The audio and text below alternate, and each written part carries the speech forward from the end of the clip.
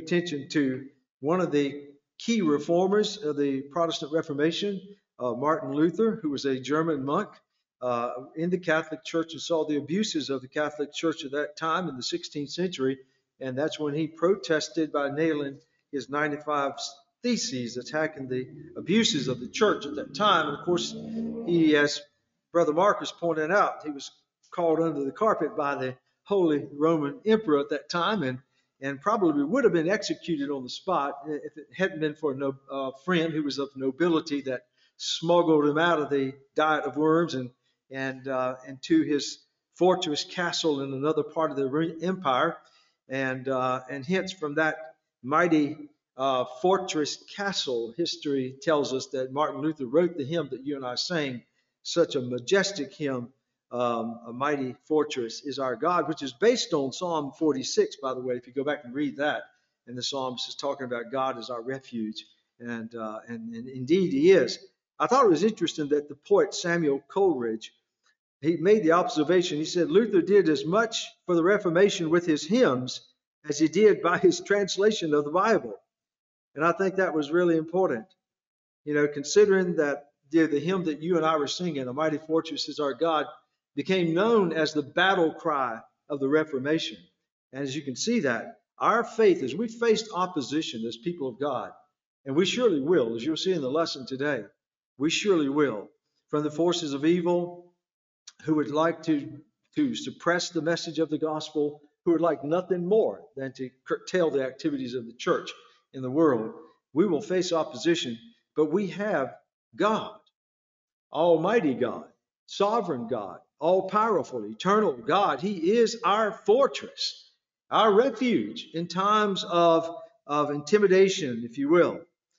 And so I think it's important that you and I appreciate today, especially in the lesson as we look back in Acts chapter 6, that throughout the history of the church, going all the way back to the crucifixion, burial, resurrection, and ascension of Christ to today, there is a scarlet thread woven through the centuries of the church's history that represents the blood of men and women of faith who so strongly believed in the Lord Jesus Christ and upon the authority of the infallible, inerrant Word of God that they were willing to lay their lives down rather than to recant on the Christian faith and what they believed in Jesus Christ. I would ask you, and I'd ask myself, would I be willing to do that?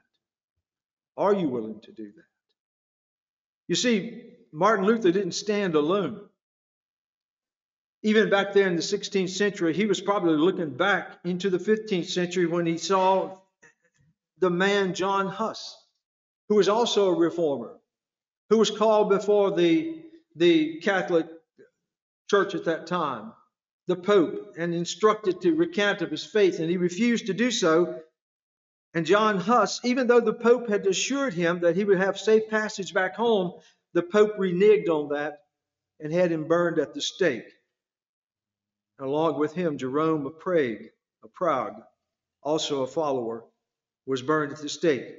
But John Huss was probably looking back further in the history of the church, earlier than himself, to the 14th century, at John Wycliffe, who even when the Pope had instructed that no one would translate the scriptures from Latin, and the majority of the people in the empire didn't speak Latin. And John Wycliffe interpreted the scriptures into the English language, risking his very life, though he was not killed for doing so. He would have been if he had been caught. But his followers, known as the Lollards, were rounded up and systematically burned at the stake because they refused to recant on their faith in the Lord Jesus Christ. Would I do that? Would I be willing to do that? Would you be willing to do that? What does your faith in Jesus Christ actually look like? But then John Wycliffe probably was looking back even further in the early parts of the church, all the way back to the 2nd century, to the first post-New Testament martyr. This is someone outside of the apostolic age who gave his life for the sake of Christ. His name was Polycarp, a leader in the church who spoke boldly on his faith in Jesus Christ And the Roman leader called him before him and demanded that he recant of this so-called Christian faith in Jesus Christ. And Polycarp refused. History tells us that when they were preparing to nail him to the stake, around which they had piled piles of wood to burn him at the stake, when they were prepared to nail him to the stake so that he wouldn't try to escape the flames, Polycarp convinced them that he would not even attempt to leave if that was God's will for his life. And so they didn't nail him. He stood there in the midst of that pile of wood, and as they lit the flames, he was praying to God Almighty. History tells us that he looked up towards heavens as the flames were rising around him, giving praise to God in the midst of the fact that his body was being literally roasted. And he died because he had strong, undeniable faith in the Lord Jesus Christ. What faith? Would I be willing to do that? Are you willing to do that if called upon? I believe there's significance to the timing of the lesson this morning, given the direction of history around us that is fast changing today, something that you and I ought to take note of. First and foremost, I would simply say to you today, if you do not know with rock solid confidence that you have a personal relationship with God through faith in his Son, Jesus Christ, having confessed your sins and repented of your sins, and turned by faith to Jesus Christ as your Lord and Savior, and committed to follow the Lord for the rest of your life in obedience to what he said in Luke 9:23, when Jesus says, if any man come after me, let him deny himself, take up his cross and follow me. And if you haven't made that commitment to follow Christ and to obediently practice the principles of his holy word every day of your life, I would encourage you to give careful examination to what is your relationship with God. Because it's not going to suffice just to call yourself a Christian, folks. As we move further into a world that is becoming very rapidly anti-Christian, anti-God, anti-Bible, you need to know that you know that you know. If you've not surrendered your life to Jesus Christ and know with confidence that he is your Lord and Savior, I would encourage you to give consideration to that today. But even Polycarp, as early as he came along, and some historians tell us that Polycarp probably lived during the time of John, the Apostle John.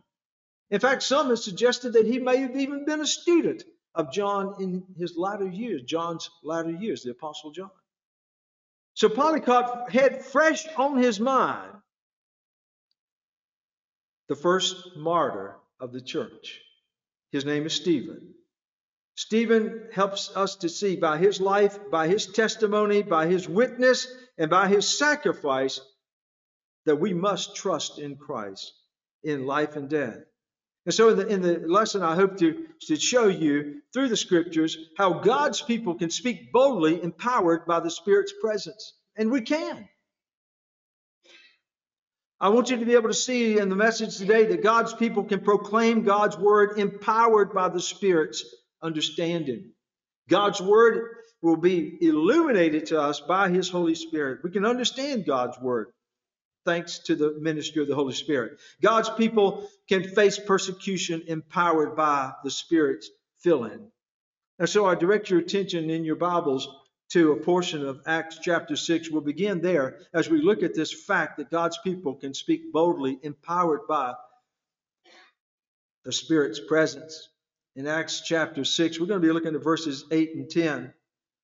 Now we know that Stephen, if you know the book of Acts, early in chapter 6, Stephen, along with several godly men full of the Holy Spirit, full of grace, mature in the faith, were elected by the church to serve as what would be the equivalent of our deacons. So he's a deacon. He's a servant of the people of God in the church. But he's an unusual man. He's a man that is so filled with the Holy Spirit, so filled with power and the grace of God, that God uses him in a very instrumental way. And so Stephen is teaching and preaching the Word of God. in the community there in Jerusalem, and certainly he's drawing a lot of attention to himself, and unfortunately it's negative attention. It's adversarial attention from the Jewish leaders who don't want to hear him preach. They don't want to hear this message of Christ. It's already cost our Savior his life. It's already cost Peter and John the ridicule of the Jewish leaders, and now here's Stephen.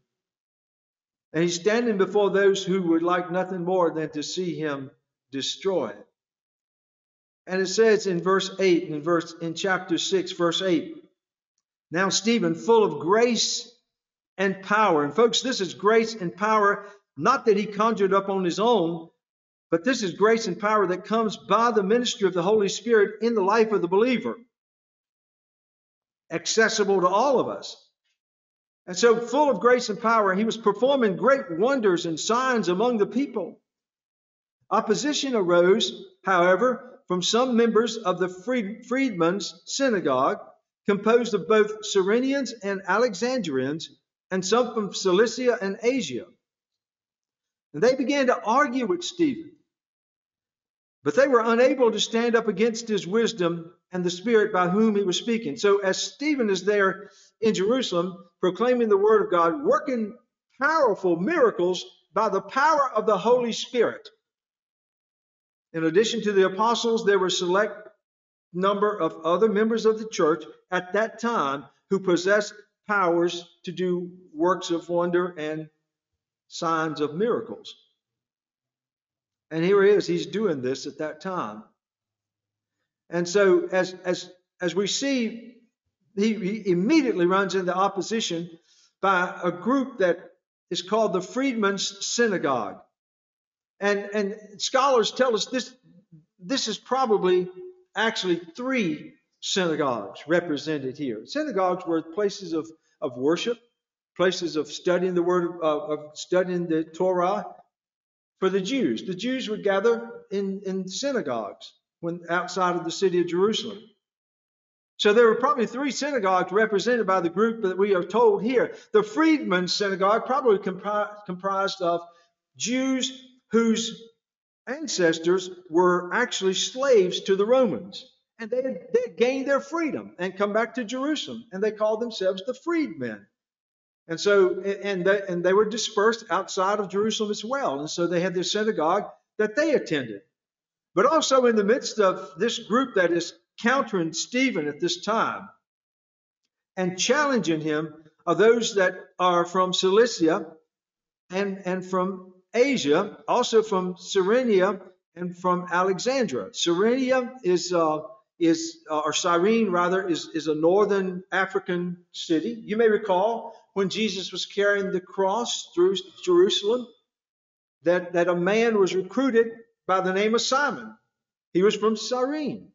And so from this city, we have these Jews who are from the North African city of Cyrene, and also those from the city of Alexandria. And they comprise a synagogue. But they're all Jews, all belonging to synagogues outside of Jerusalem, but they're in the city of Jerusalem at this time.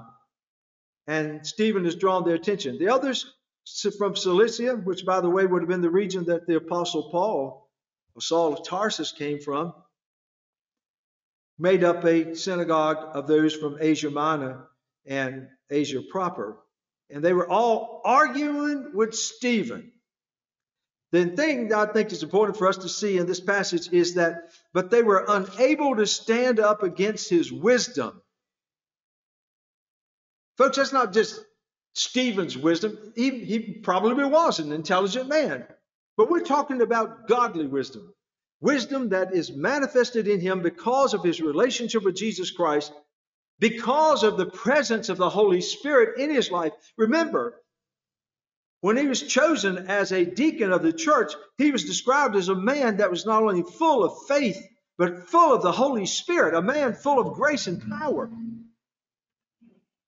So what you see is a manifestation of the Holy Spirit that takes this normally average guy and empowers him, gives him the ability to stand up against these Jews who are countering him, arguing with him, and they quickly discern and determine that they're no match for him. Because of his biblical knowledge of the scriptures, he's given a perfect defense of the history of the Jews. When they're making false accusations against him, that he's trying to attack Moses, that he's trying to attack God, he's attacking the temple. Listen, Stephen goes back and gives a glowing, if you want to just go back and read the whole account over the next couple of chapters, he gives a complete, thorough history of the Jewish people, all the way back to Abraham, representing his deep respect for his Jewish heritage. He knew who he was as a Jew. He appreciated who he was. He had great respect for the history of his people and how God had worked so marvelously, working through the patriarchs and through David and through the prophets, all the way up to the time that they found themselves. And so the adversaries, these Jews from synagogues outside of the city of Jerusalem, found themselves unable to trip him up. I put in my notes here that biblical wisdom plus the Holy Spirit equals victory. You got to know the Bible, folks. You got to be trained in the Word of God. That doesn't mean you have to be a scholar of the Scriptures, but you got to be familiar with the Word of God. That's why at Cornerstone we give attention to teaching our members the Word of God, Old Testament all the way through the New Testament, systematically, book by book, sometimes chapter by chapter, sometimes verse by verse. We preach expositorily because we want you to know the Word of God, so that you are equipped by the Spirit of God, so that when you have to give a defense, you're ready. Well, you said, well, I would like to be filled with the Holy Spirit. What's your excuse? Paul says in Ephesians 5:18, he's writing to the church at Ephesus, he says, don't be drunken with wine, strong drink, which is dissipation and excess. He said, be filled with the Holy Spirit. You want to be under the influence of someone? Be under the influence and the power of the Spirit of God, and let Him control your thoughts. Let Him control your mind. And that's exactly what is happening here. The Spirit of God enables Stephen to stand and to give a glowing testimony. And so as you see here, in Stephen, you see a challenge to you and me. We all face different versions of opposition. There's probably no one here who is truly a follower of Christ that hasn't run into some degree of opposition when you sought to talk about your faith in Christ, or share about the Word of God, or tell the gospel of Jesus Christ. And that opposition, I believe, with the growing secularism of our society, is becoming more and more intense. And you and I must be ready to take a stand. But, sometimes Christians have excuses for not being bold and sharing the faith. Sometimes people have an excuse like they're afraid that they're not smart enough. They don't know enough. Folks, you don't have to be a Bible scholar to be able to share the faith. First of all, begin with your personal relationship and understand what Jesus Christ means to you. Know who Jesus Christ is. Know what the Scripture says about Him. Be able to share from the Word of God that He was born of a virgin. He lived among man. He was fully God, fully man, and yet He revealed the kingdom of God, and He taught the principles of God, and He came and gave His life on the cross and died for our sins because we are all sinners. Know what the Word says about you. The fact that, we're all sinners. There's none righteous. I don't care how moral you are, how good you are. I don't care how great your reputation is. The fact is, the Bible makes it abundantly clear. Every one of us are in need of God's saving. So start with what you know in the Word of God and share that. Some people are hesitant to share their faith and be bold in sharing the gospel because subconsciously they believe that it's really all up to them. It's as if you're sent out as a traveling salesman and you've got to make a certain sales quota and the pressure is on. Nobody can do it but you. You've got all the tools. And if you want to eat, you got to have sales. And it all boils down to your personality and your skills and your ability to sell the product, and on and on and on. We're not salesmen. We're simply people who have received a marvelous gift from God.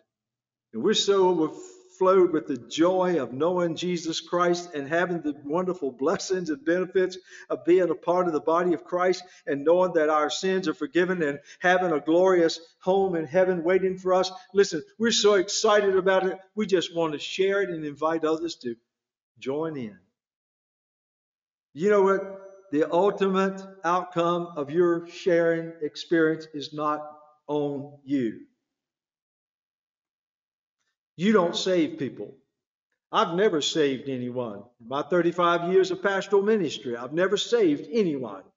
Have I shared the gospel with people? You better believe it. Will I do it? Yes, I will. But you know what? Only God saves. You share the truth. You pray and leave the results to God. As Paul says, he might water a plant and Apollos waters, but God brings the fruit.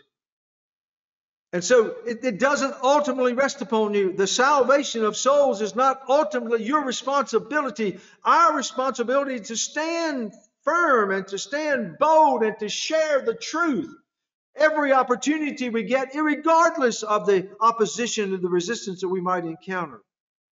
And when you do so with two foundational truths in the back of your mind. Number one, we should always proclaim Christ with humility, patience, and long suffering.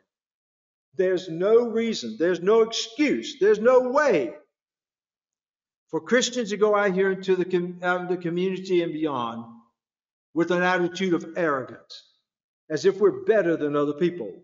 You don't go out to the lost looking down your nose at them, standing up on your soapbox and say, well, look at me. Now, we'd do well to remember what the Apostle Peter said in 1 Peter chapter 3, verse 15, when he said, sanctify the Lord God in your heart, and always be ready to offer to those who ask you a reason for the hope that is in you. And do so with meekness and fear, Peter said. Not arrogance and pride. And share the gospel. You know, it's interesting because in Acts chapter 6 and verse 15, it talks about, and all who sat in the council looking steadfastly at him. They were listening to what Stephen was saying. And this council of Jewish leaders and rulers who had been gathered, listen, they saw something in this young man that they knew was different. It says they saw his face as the face of an angel. Listen, when you are walking with the Lord and you are true to your calling as a Christian, and the Spirit of God abides in you, and the fruit of the Holy Spirit, love, joy, peace, patience, kindness, goodness, gentleness, self-control is exuding from you. Let me tell you something. Your face may not look like an angel, but folks will be able to determine there's something different about you. And they saw that in Stephen. Whether they agreed with him or not, they knew there was something in this young man they didn't even have.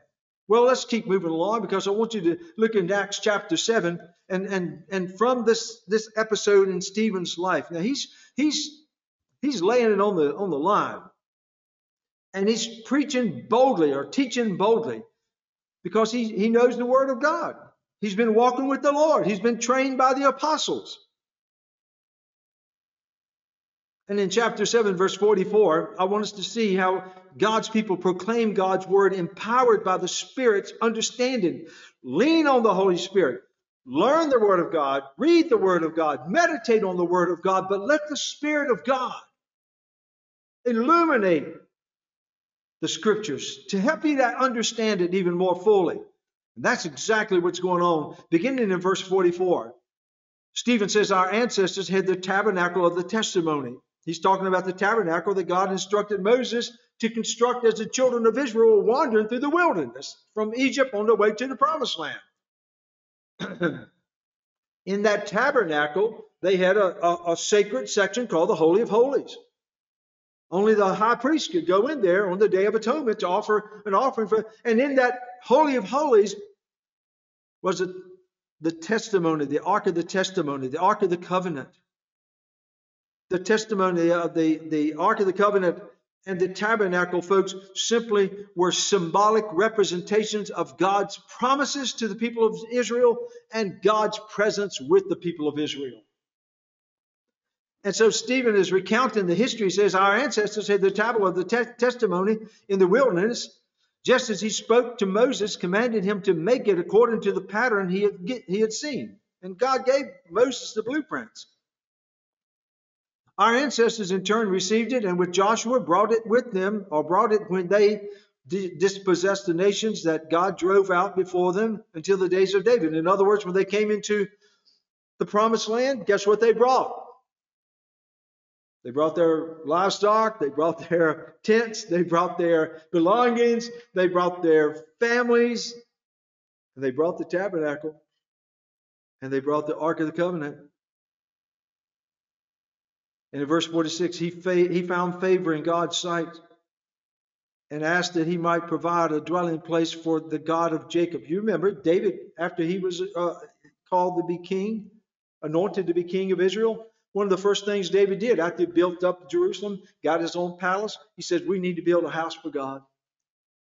We need to build a place that is worthy of Jehovah to be worshipped. He really wanted to do that, but God put the brakes on it and basically said, David, I hear what you're saying. I know your heart, but you're not the man. You're a man of war. I will let your son Solomon build that. That's what Stephen is sharing right here in verse 47. It was Solomon, rather, who built him a house. But the Most High does not dwell in sanctuaries made with hands, as the prophet says. And he's quoted from Isaiah 66, beginning in verse 49, but he's quoting from Isaiah 66, where God said, through the prophet Isaiah, heaven is my throne, and the earth my footstool. What sort of house will you build for me, says the Lord? Or what will be my resting place? Did not my hand make all these things? God is basically saying, through Isaiah, to his people, how can you build me a house? God is spirit. He's omnipresent. He's everywhere. And by the way, when you go to build me a building, all the building supplies, I'm the one who made them. You're building with my stuff. How can you come up with something that is going to honor me, the God of the universe? There's no building that could ever contain the presence of God. Nice thought, though. That's why we shouldn't get too attached to our sanctuaries. Oh, I appreciate and I thank God for providing us with a beautiful place that's comfortable that we can worship Him. But we don't worship this place, folks. Nor do I think when I'm usually the last one to leave. When I turn off the lights and the heat and whatever and lock the door and turn on the alarm, I don't say, God, are you okay? Are you going to be okay in there until we get back? He's out there in the world ahead of you. You can never go anywhere where God isn't. Stephen is saying to them, because they were attacking him, just like they attacked Jesus with false witnesses that said that Jesus had said that he was going to tear down the temple. He says, no, tear it down and build it back in 3 days. Jesus wasn't talking about the physical temple, nor was Stephen talking about the physical temple. Stephen was not he wasn't an enemy of the temple. He recognized the importance that the temple, the tabernacle, the temple had for the people of God in worshiping. But he said, you don't worship the temple. You worship the God of the temple, the God that the temple represents. And so when he had made that pretty clear, or tried to, and up to this point, he's given a glowing, thorough comprehensive history of the people of God, the nation of Israel. And he's basically saying, listen, you're not dealing with a dummy here. I know you don't like my message, but listen, believe it or not, I'm a child of God. So now, after he's given this powerful history, thorough in all details, and pointed out their weaknesses in their interpretation of history, then the tone changes, because it goes from being the educator to becoming the adversary. And he turns the shotgun on them. They've got 2 barrels loaded at him. And suddenly now, it's kind of like watching Bugs Bunny and Alma Fudd, always chasing Bugs Bunny with that double barrel shotgun. One time he got confused and Bugs had the shotgun and Alma was looking up the barrel. Now Stephen's got the barrel aimed at these self-righteous, antagonistic Jewish leaders. And in verse 51, if you're following in your copy of God's Word, chapter 7, verse 51, he says, you stiff-necked people. You're so set in your prideful, arrogant, ungodly ways that all you can do is look straight ahead. You can't even consider that you might be wrong. You can't even consider the possibility that you may be out of the will of God because you're out of the Word of God. And Stephen has shown that. You stiff-necked people. Now, that's not a way to gain popularity and have a lot of friends. But that was not Stephen's agenda at that point. He wanted them to see that they were on the wrong side of God. All along thinking they were on the right side of God. You stiff-necked people with uncircumcised hearts. Don't come to me with your Abrahamic covenant and brag about your physical circumcision and all of that at the 8th day and all of that. That's baloney. You may be physically circumcised, Stephen has said, but your hearts are uncircumcised. You have not made a faith covenant with God.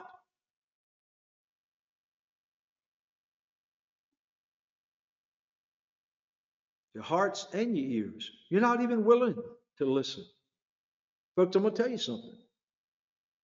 You already have, or you soon will. In your honest, sincere attempt to share the truth of the gospel with someone, you're going to run up against stiff-necked people. You're going to run up with people with uncircumcised hearts and ears. You know you're telling the truth. You know you're speaking the truth. You want nothing more than the Spirit of God to open up their hearts and that they would receive the truth and they would receive Jesus Christ as their Lord and Savior. It's breaking your heart to think that they're going to die and go to hell and spend eternity in torment separated from God forever. And you're sincere. But they won't even budge. They got their back to you spiritually and they're not even about to turn their neck around. Not all of them, but some of them. Stephen goes on in verse 51 and says, you are always resisting the Holy Spirit. As your ancestors did, you do also. You're just like your daddy and your granddaddy and your great-granddaddy. God speaks and you don't listen. God sends his prophets to you with the truth and you kill them. God sends his only begotten Son with the truth of God, offering his very life for the salvation of your sins, and you crucify him. You're just like your daddy. Well, you don't have to be a Bible scholar to have heard that and understand that that's probably going to get him in trouble. And when we stand on the truth of the Word of God, and folks, please hear my heart. Don't share God's love letter with a mean spirit. Don't dare try to share the gift of salvation made possible by the Son of God in a sense of arrogance, of pride. When Jesus, the Bible says, humbled himself from the glories of heaven to take on the humble state of man. And then when that wasn't low enough, even lowered himself to take the place of being executed on the cross like a criminal. Now, there's no reason to be angry. There's no reason. Stephen was simply angry at these religious leaders who were basically barring other people from coming to Christ. They were a hindrance to other people coming to the Lord. You know, I talked about Stephen speaking with boldness, speaking with clarity from the Scriptures, and you and I can too, based on the illumination of Scripture. If you're following your study guide on page 68, he gives a little blurb on the illumination of Scripture. It's a fill in the blank. Let me just read it. It says, illumination of Scripture, because of the vast difference between God's wisdom and ours, and I say, amen.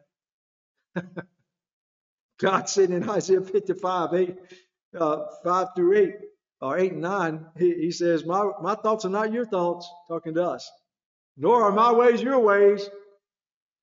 He says, as the heavens are higher than the earth, so are my thoughts than your thoughts, and my ways than my ways. Listen, you don't understand everything of God. Amen? I don't understand everything of God. Nor will we. You know why? Duh. I've got Charlie's brain. God's brain is absolute. He's omniscient. So there's a vast difference between God's wisdom and ours because of humanity's sinful state. Human beings are incapable on our own of fully grasping spiritual truth without being aided by the Holy Spirit through the process of illumination. That's why when sometimes you get stumped and you're studying the Word of God, don't get frustrated. Throw your Bible away and say you're going to become a heathen or something. Just sit back and say, okay, Holy Spirit, I need some help. And either he'll illuminate that word and you say, take you to another passage that'll help to understand it. Or he may take you to another Christian to say, go to so-and-so. They'll talk to you about it. But he'll help you to get the full illumination. Well, we got to keep moving. I want you, in this third point, I want you to see in Acts chapter 7, verses 54 through 60, God's people face persecution empowered by the Spirit's filling. Let's pick up there in verse 54, chapter 7. Now, you just heard Stephen's railing of the Jewish leaders in their superficiality and their piousness. And in verse 54, it says, when they heard these things, they were enraged. If you're looking at the New American Standard Version, it says they were cut to the quick, which literally means to be sawn in half. What Stephen was saying was like cutting the veneer of their superficiality and their piety away and out gushed their absolute sinful, diabolical nature. And they were enraged and gnashed their teeth. I don't know if you've ever been so mad and so frustrated that you gnashed your teeth. Have you ever seen anybody that mad at you? My advice is run. They're going to hurt somebody. It's probably going to be you. Now, I know people that grind their teeth in the night, but that's different, okay? I'm talking about just so they were that way. Listen, Jesus even describes hell, the eternal darkness, where people are cast out under the judgment of God. And listen, people in hell aren't up over there. They aren't over there repentant. Oh Lord, forgive us. They're still angry. They're still mad at God. They're gnashing their teeth. That's what sin does. Well, I got to keep moving. They were enraged. They were gnashing their teeth at him. Stephen, full of the Spirit, gazed into heaven.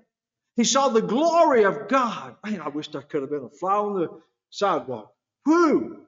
He saw the glory of God and Jesus standing at the right hand of God.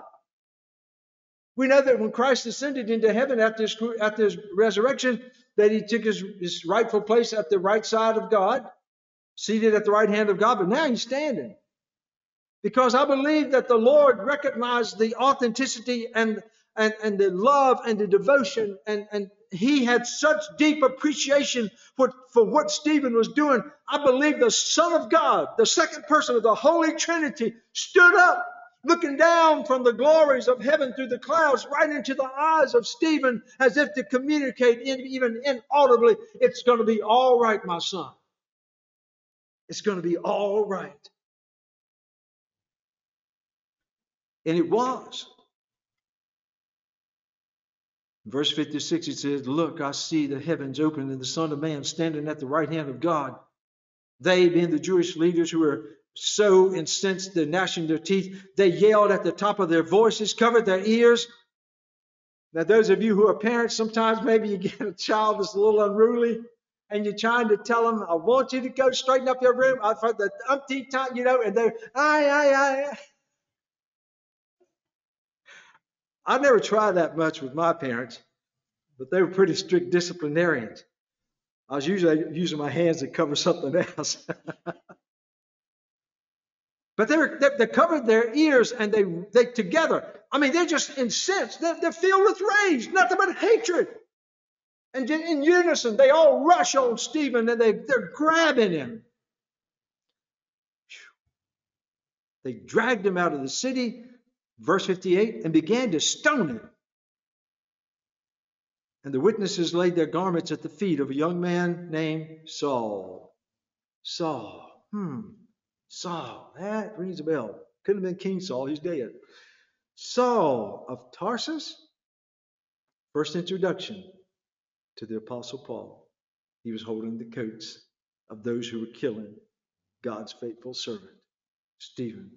But if he's close enough to hold the coats, he's hearing and seeing everything Stephen's going through, every word Stephen is saying. Don't lose sight of that. Listen, this wasn't even a proper Jewish stoning.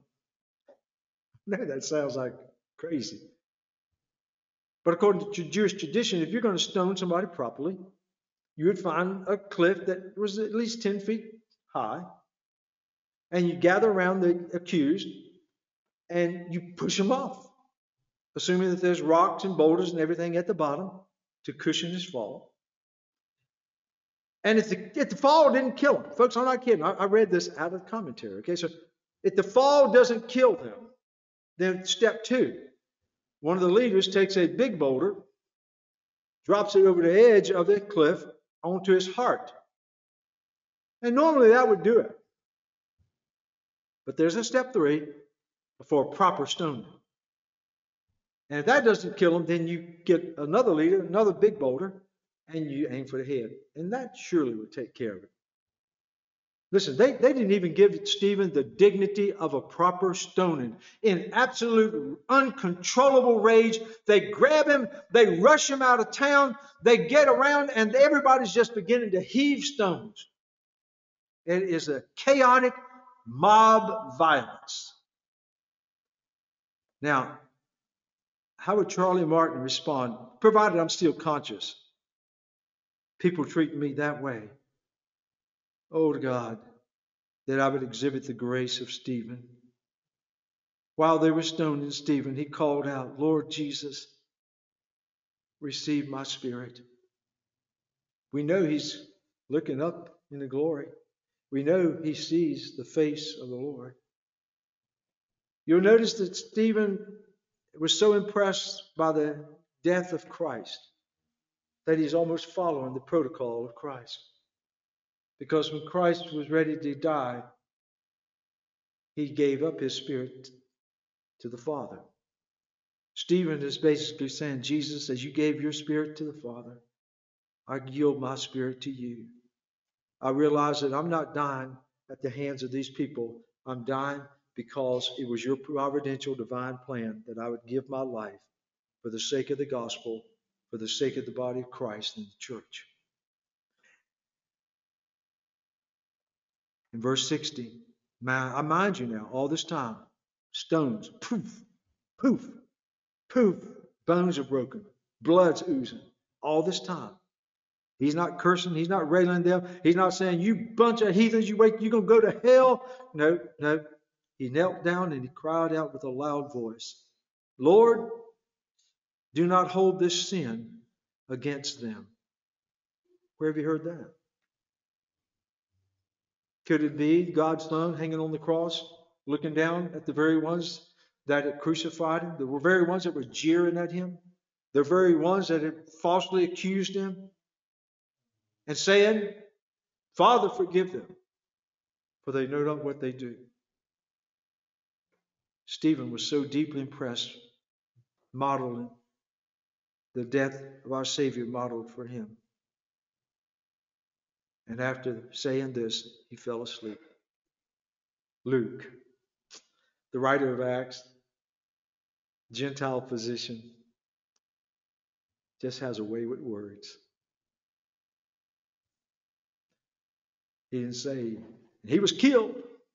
No. Stephen's mission, though relatively short, was complete. And he fell asleep. When he closed his eyes in death in the midst of that mob, almost instantaneously he opened his eyes and he was in the glory of heaven, looking into the loving, endearing face of the Savior who had died for his sins, who undoubtedly looked at Stephen and said, well done, good and faithful servant. Now you receive your reward. Folks, you know as well as I do that the culture in which we live is almost daily growing more and more antagonistic towards Bible-believing Christians. I grew up in a culture that it was almost expected for Christians to go out and talk about Jesus, and for the most part, people would at least be tolerant, if not receptive, to what you're going to say. We're fast closing in on the time that will not be the case. We've always considered ourselves historically as the good guys, as Christians, doing good deeds, showing love and peace and understanding to those around. There's storm clouds on the horizon, folks. I don't know if you've been watching the spiritual climate change, but there's storm clouds brewing. Storm clouds of opposition. Storm clouds of ostracism. And storm clouds of persecution. I don't think it's coincident that we happen to land on this lesson at this time. As I was studying it and preparing it, it was as if God was saying to me, Charlie, wake up. Wake up. You and your peers and like-minded Bible-believing Christians may find themselves sooner than you could ever have imagined in the position of a Stephen. And you need to know that you know that you know, first and foremost, that Jesus Christ is the Savior and Lord of your life. And that Almighty God is your fortress. And you trust in Him. And then you need to know that you know, before the time arrives, that you are willing to sacrifice for the cause of Christ. Don't wait till they come beating on your door. Don't wait till the sheriff's deputies are standing at the entrance of the church. You resolve that here and now. Jesus said to those who would be authentic followers of His in Luke chapter 9, verse 23, He says, if any man come after me to follow me, let him deny himself. There goes all my wants, all my dreams, all my wishes, all my comfort, all my pleasure. Deny himself, take up his easy chair, take up his lazy boy recliner, Take up his cross, an instrument of sacrifice. And then don't go where you want to go. Don't go where your friends are going. Don't go where the popular trends are going. But Jesus says, and follow me. Do you know Jesus Christ as your Savior? And how strong is your faith? I want to thank you so much for affording me the opportunity to share this message. And I want you to know I'm praying for those of you here today, those who are virtually tuned in, that God will continue to speak through this message so that we know for a fact that we are ready for whatever God has out there in the front for us. And in Revelation chapter 2, verse 10, God was saying to the persecuted church at Smyrna, he says, do not fear any of the things that you're about to suffer. For the devil is indeed about to arrest and throw some of you into prison. And you will be tested. And you will have tribulation for 10 days.